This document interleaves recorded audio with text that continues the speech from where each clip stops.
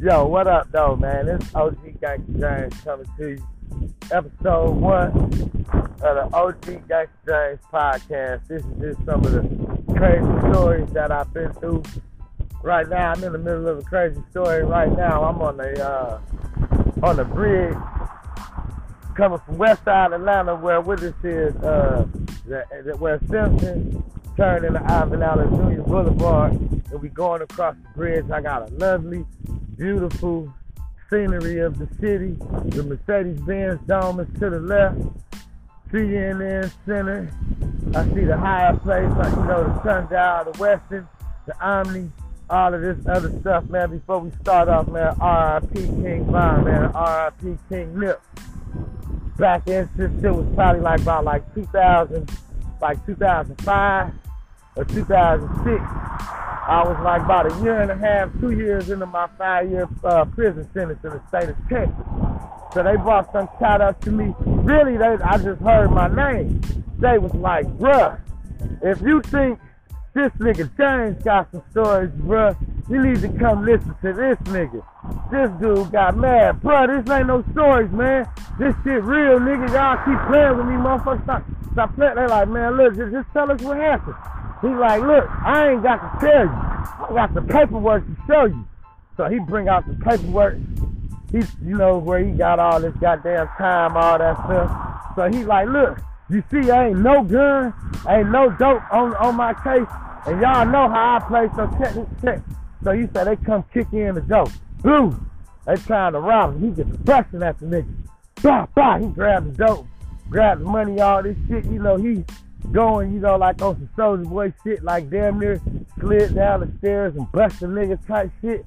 So he say his dog run out, get the nigga, you know what I'm saying? He shoots the nigga in the ass. Bah! Dog run up on the nigga, bite the nigga. The nigga, he say he dropped the gun.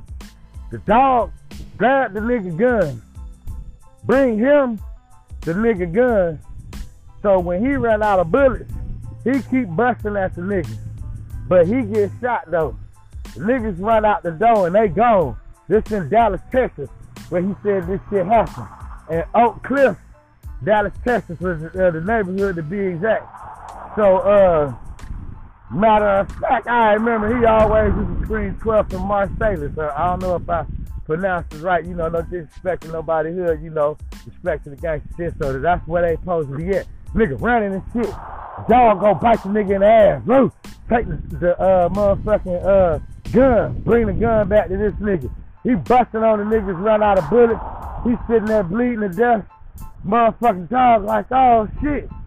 Dog like, what I'm gonna do? He say the dog took his dope. Took the dope outside. Buried the motherfucking dope.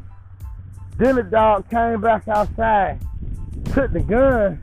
Moved the gun away from him, like using his nose and his feet and shit. Hid the gun up under some shit.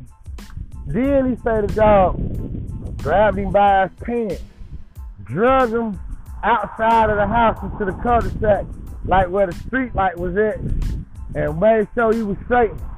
Then he say the dog ran up to the top of the hill to the stop sign and was like, roo, roo, help! Roo, roo, roo, help, help, roo, roo.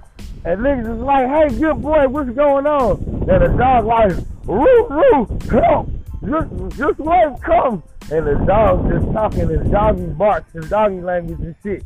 And the motherfucker run down there, bring the people down there, and they're like, oh man, somebody has been shot.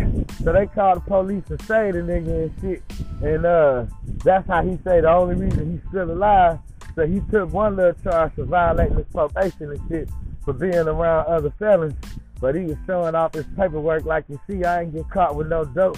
No, none of that shit, man, So the moral of the story is that it's better dogs than pit bulls. I guess he had some type of German shepherd or some shit too. But the crazy part of this story was he told the story by putting one of them things to his throat, like had a hole in his throat, you know what I'm saying? And when they would get weed in the dorm and shit, he would put the weed in his neck and just hit the weed through the hole in his neck and shit, and just tell crazy ass stories. Hell yeah, that nigga had 20 years too. Shit, I wonder if he's still there. But yeah, man, that's what's up though, man. Wild stories, gangster things, man. That happened in Texas, man, around like 2005, 2006, man. Y'all keep your head up, man. Peace to the king.